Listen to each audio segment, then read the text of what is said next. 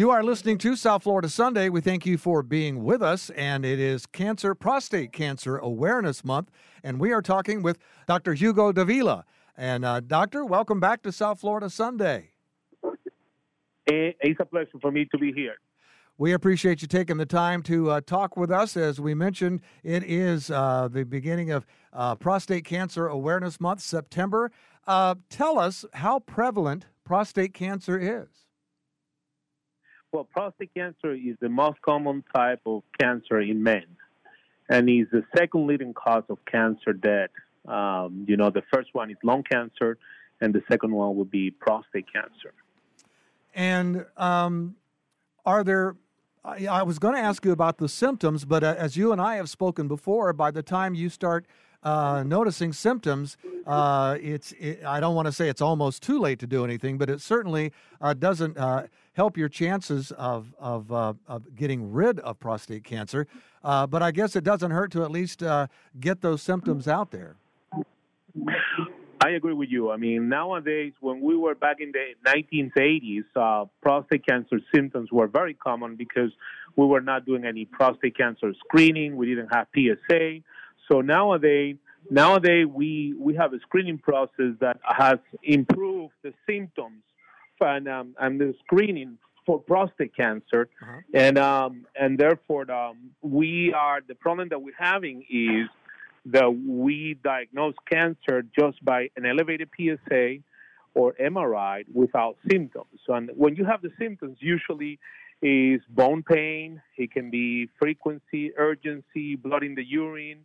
Sometimes can present with erectile dysfunction. But again, if you start having problems going to the bathroom and you are over 50 years old, it's always good to go to a urologist. And as we've discussed also in the past, when it comes to cancer, early screening is really the key. It is.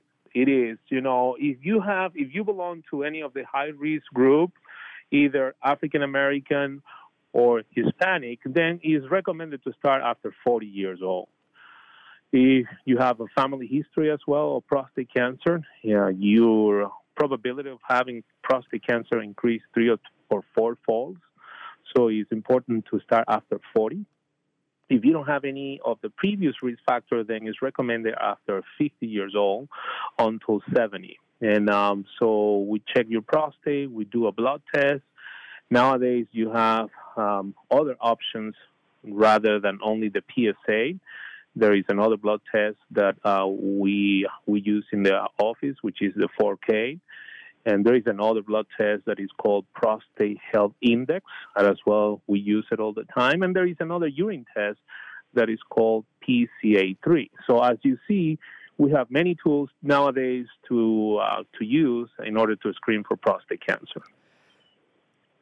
And what are the most common types of treatments for prostate cancer?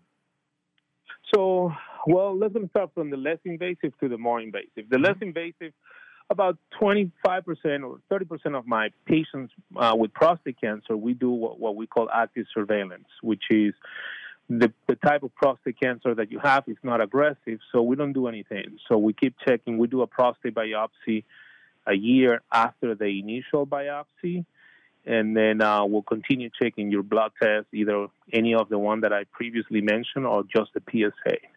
But most of the time, we don't do any treatment in this group of patients. Then there is other patients that have a more aggressive type of cancer, and then we recommend to do what we call a radical prostatectomy, and this is done using the Da Vinci, the minimal invasive approach, and then or it can be done as well open, depending on your surgeon experience and skills, and as well.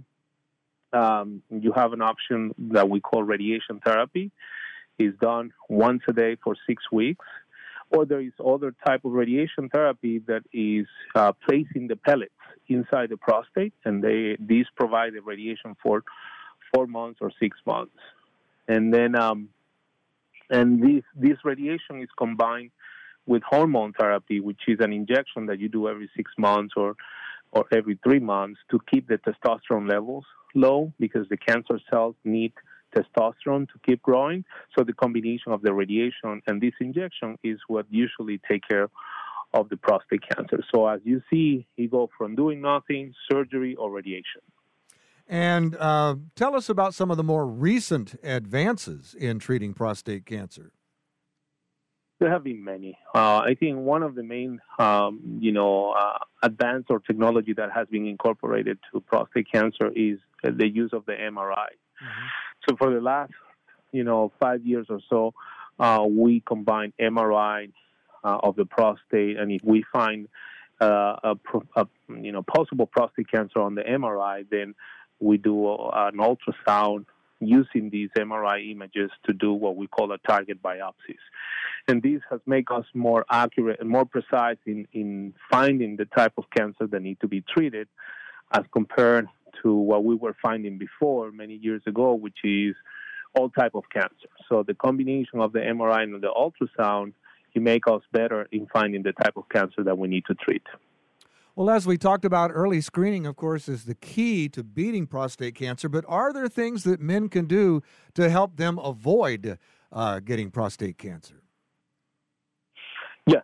So there is a study that say that exercise, cardiovascular exercise like running, walking, improve the probabilities of decreasing prostate cancer.